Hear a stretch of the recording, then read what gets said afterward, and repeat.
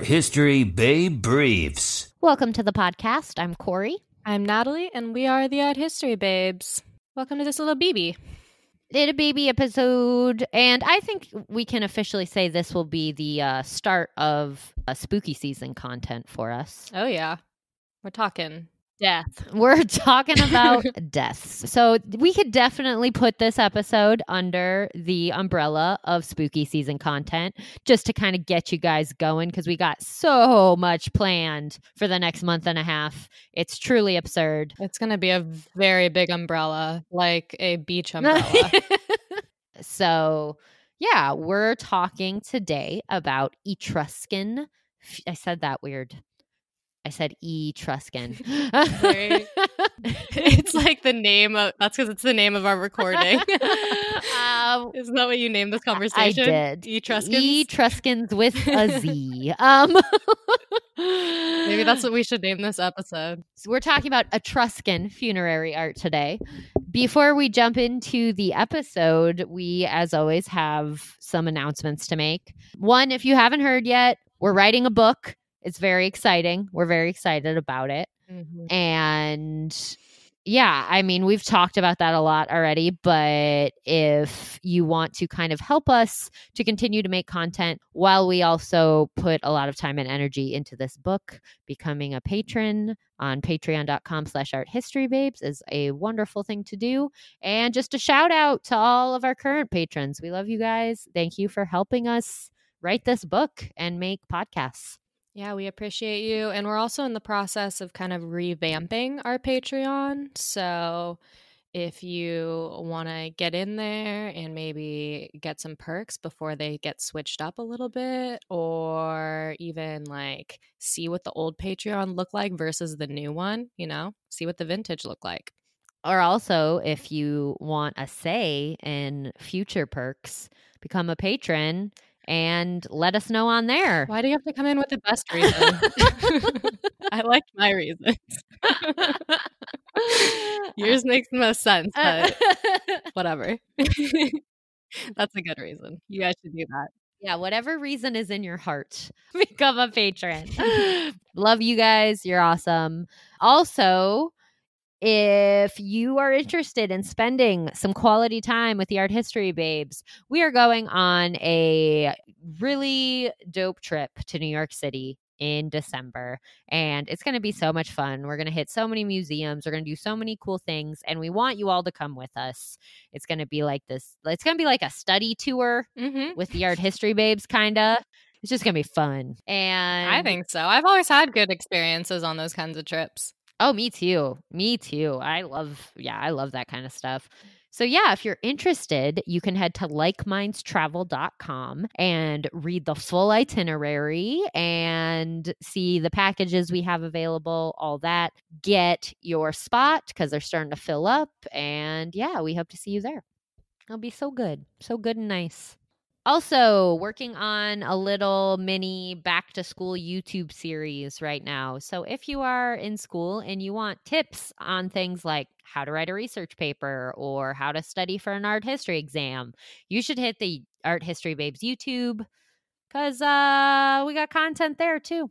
Yeah, and that's such good information, guys. Like, don't pass that up. Why would you? Like, that's the stuff that you're going to end up Googling later anyway. So just go listen to Corey tell you about it. Yeah. Want to make your college experience as painless as possible. Yeah, so check it out. Check it out. It's good stuff. It's good information, I think. Me too. Totally agree. So Nat and I agree. Etruscans? Etruscans. Oh. All right. Jump the gun a little bit there. Let's talk about Etruscans. All right. The Etruscans were a civilization who dwelled in central Italy from the 8th up to the 4th century BCE when they were conquered by the Romans. They inhabited modern-day Tuscany, so I bet it was gorgeous. But back then, it was known as Etruria, which is a very hard word for me to say, guys, so bear with me. Etruscans were influenced by their neighbors to the south, the ancient Greeks, but still maintained their own distinctive traditions and styles. Unfortunately, their writings have pretty much been lost, so nearly everything we know about them comes from their tombs. Fortunately, they put a lot of emphasis on the afterlife, so their tombs were filled with artifacts and art to be studied. and a lot of really dope paintings. Much of their culture was absorbed by the Romans after they were conquered by them, so we can find Etruscan influence in early Roman style. Etruscans are the lesser known civilization, sandwiched between the Greeks and the Romans. But don't worry, babes, we're going to get you all caught up or refreshed on the Etruscans and their funerary practices. In Etruscan culture, the afterlife was clearly seen as an extension of one's time on Earth. Most often, we think of the Egyptians when it comes to this idea of setting up a cushy afterlife, but the Etruscans were pretty good at it themselves. The Etruscans were a very spiritual, very religion-oriented people, and this naturally lends itself to preoccupation with death and the afterlife. In addition to wanting to set up cozy passage to the afterlife for themselves, they also feared that if the dead were neglected, they would become malicious and vengeful spirits. To avoid being haunted by the spirits of angry dead people, the Etruscans set up pretty sweet digs for the dead to rest, because if the spirits are having like a cool, chill time in the afterlife, then they're pretty unlikely to return to haunt the living. It's also kind of like just a nice cycle, because then you're going to be set up in the afterlife. So, you know what I mean? It's like you do your part while you're living, you don't get haunted, everything's great, and then you get to the afterlife and everything's great, and you can ensure it's going to keep going that way. It's like the opposite of a vicious cycle. So ultimately, everything is great cycle. It rolls off the tongue. Cremation was a common practice during Etruscan civilization. In fact, Etruscan tombs and sarcophagi typically hold cremated remains instead of the bodies of the deceased. As early as the 8th century, potters would create decorative vessels for human remains. So, urns, basically. They made some really cool ones too. I feel like we could do a whole episode on Etruscan pottery. Oh yeah, that's a thing. Mm-hmm. Should we take a quick break? Let's take a breaky break. We're going to take a quick break, and then we'll come back and talk about some of the most notable examples of Etruscan funerary art. And we're back. And here to talk to you about tombs. Tombs! We're really like extracting all the spookiness we can from this. I'm trying to make it as spooky as possible. I feel like I need like a pumpkin scented candle or something. I need to get in the spirit. Yes, All right. always. The tomb of Triclinium is one of thousands of chamber tombs constructed by the Etruscans in the Monterosi necropolis of Tarquinia, Italy. It dates to around 480 to 470 BCE and was made by carving it out of bedrock, which does not sound easy. Mm-hmm. And it literally is like the Flintstones. Oh, yeah. I love the idea of them just like making furniture out of bedrock, like their little dinosaur dog running by. Yeah, I wonder if that's... Kidding, guys. I know that the Etruscans didn't have dinosaurs. You don't know. You weren't there. That's true. We don't know. Just like big feathery chickens. Exactly. Dinosaurs are apparently birds now, so we don't know anything is really the lesson. We don't. So all 4 walls of this tomb were covered in colorful fresco painting, and since only about 2% of Etruscan tombs were painted, this was likely built for a member of the elite. The content of those paintings also insinuates that the deceased lived a pretty comfortable life on Earth and planned to carry that into the afterlife. In the various scenes, we see a banquet, dancers, servers, musicians, and animals. We know this party is made up of men and women, men being the ones that are painted with a dark red pigment and the women are painted in like a lighter yellow. So I was watching this video on Etruscan funerary rituals, and they were talking about, the narrator was talking about this particular thing, and it was kind of interesting because she likened it to the common like modern day color differentiation of blue for boys and pink for girls, because apparently this was also something that the ancient Egyptians did. One color, like a dark red for men, and then more of like a yellowy pigment for women. Yeah, it's more symbolic than anything. It's like the idea of idealized faces. Like it's meant to symbolize someone, not to look exactly like them.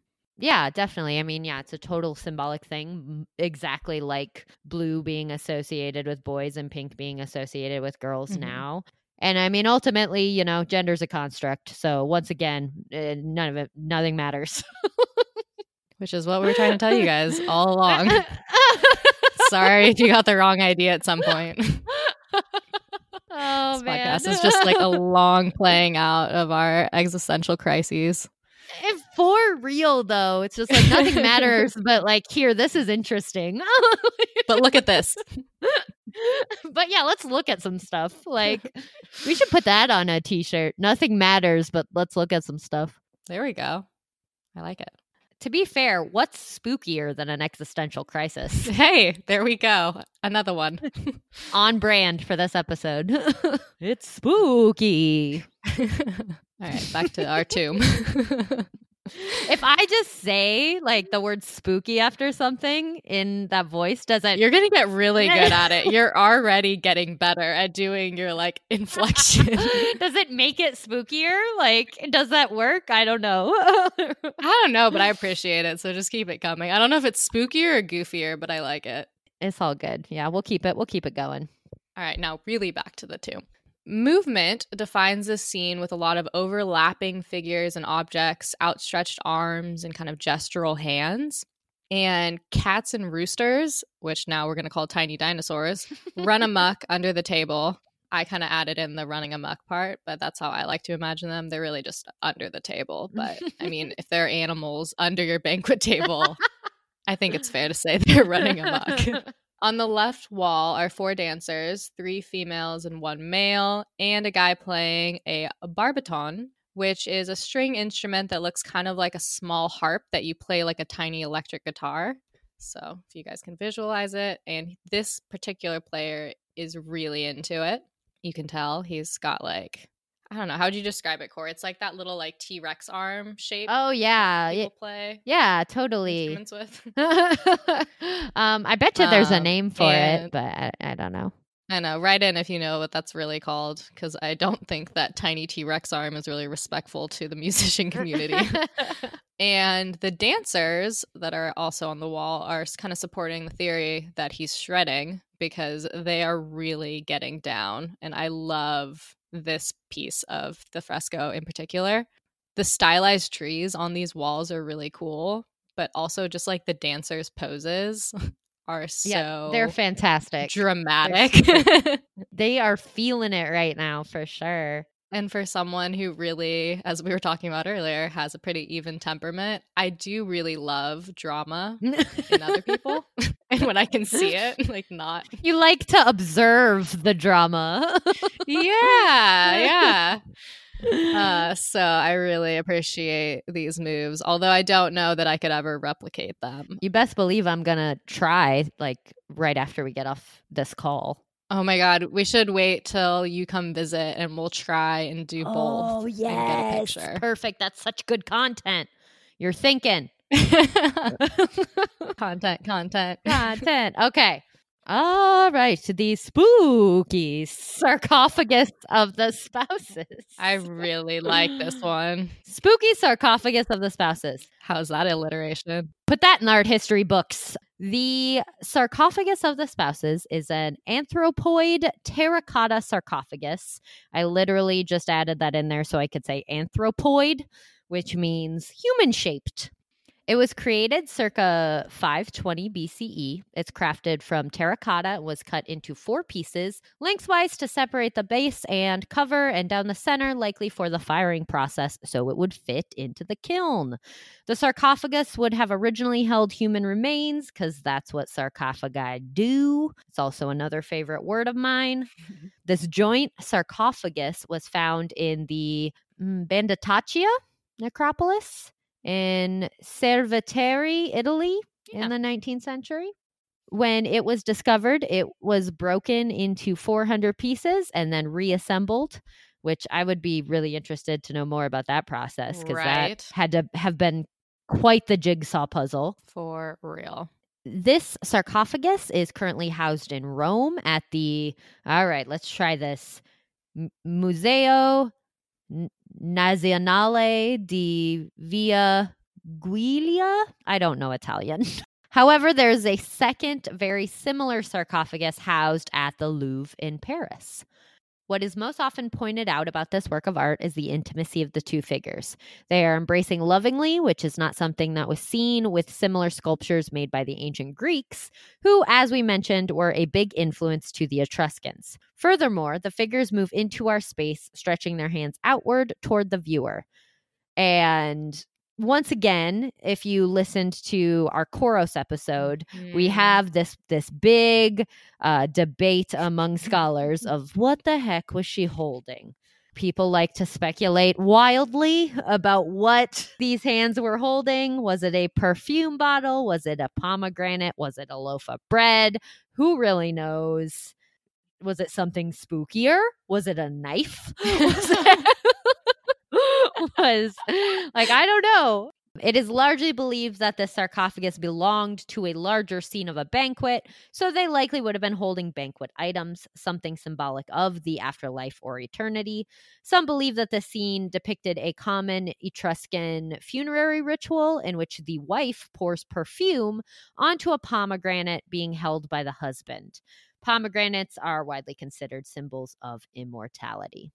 So, if you didn't already get this from the imagery, Etruscan funerary rituals were lively, cheerful events. It was basically a big party before the big send-off to the afterlife. And remember, you really wanted the guest of honor to be pleased, because if they weren't, you're going to get haunted. Can we go back to the pomegranate pouring? That sounds as sensual as hell. I know, but right? so random. Right? It does sound super sexy. I'm into it. Yeah, I mean, pomegranates are widely associated with Persephone and Hades and the underworld. Mm-hmm. So that is kind of related to the afterlife and the underworld. I don't really know about pomegranates in ancient Egyptian mythology or like symbolism, but in ancient Greek, it's kind of a symbol of the underworld. And then adding the perfume, it's almost like making a potion. Yeah. A witchy potion. Like, I imagine their perfumes being like an oil, so I almost imagine it like dripping like more slowly, like a more viscous kind of, I don't know. I just have a very strong visual of this, and I feel like it is a very intimate moment. You're getting me worked up, Nat. All right, well, let's cool it back down with some talk about gender equality. I don't know, though. Maybe that'll get you going, too. I just feel like we can't talk about the Etruscans, and especially this work, without kind of talking about how they were perceived to be a more gender equal society. Mm-hmm. Especially compared to like the Romans and the Greeks, just starting with like banquets being something that would occur with men and women present together, sitting by each other, eating. Like a lot of the art tends to show men and women kind of, I don't want to say interchangeably, but interacting in social settings together. Yeah. I would say non-hierarchically. Yeah. You know, like there is still a kind of heteronormative, I guess, gender dynamic. Yeah. You got men, you got women. Mm-hmm. A lot of times it's one man, one woman. But with the sarcophagus of the spouses, you know, they're in this intimate embrace. They both seem very happy, and they're equally involved in the activity at hand. Yeah, and even like in Egyptian art, there's a lot of like hierarchy by size, and size-wise, they're about the same. Like, I want to like really underscore that I'm using equality here very loosely. Like, I'm not trying to act like I know or that this was equal, but I'm just saying compared to a lot of other ancient civilizations, women seem to have kind of a higher standing in society, which is very cool. And there's evidence that women were literate and that was common. Yeah, just pretty cool. I'm bummed that they're not around anymore. I know. It's an interesting civilization, and it kind of gets, you know, lost between the Greeks and the Romans. Mm-hmm. So there's plenty of stuff to explore there. And we're going to keep exploring because we're about to record another Etruscan episode. So stay tuned. Oh yeah, we got more Etruscan stuff coming for you. They didn't just do funerary art, even though that's, you know, a lot of the Etruscan art we have. So we're going to do another episode on a few more works of Etruscan art. let us know what you think about the Etruscans. Please do. We'll catch you in baby part 2. See you there. Ready? Bye. Art history babes. Okay, this is a stupid question. Is it still the century doesn't line up with the years in BC? Yes. Man, yeah, it should be. It's the I'm same. tired. Yeah, it's the exact same thing because it's like a number line. Yeah, and the 0 to 100 part. The 0 Excuse it. is just a weird. I don't know. It's when everything Math. when everything changed for when some math reason. and art history merge.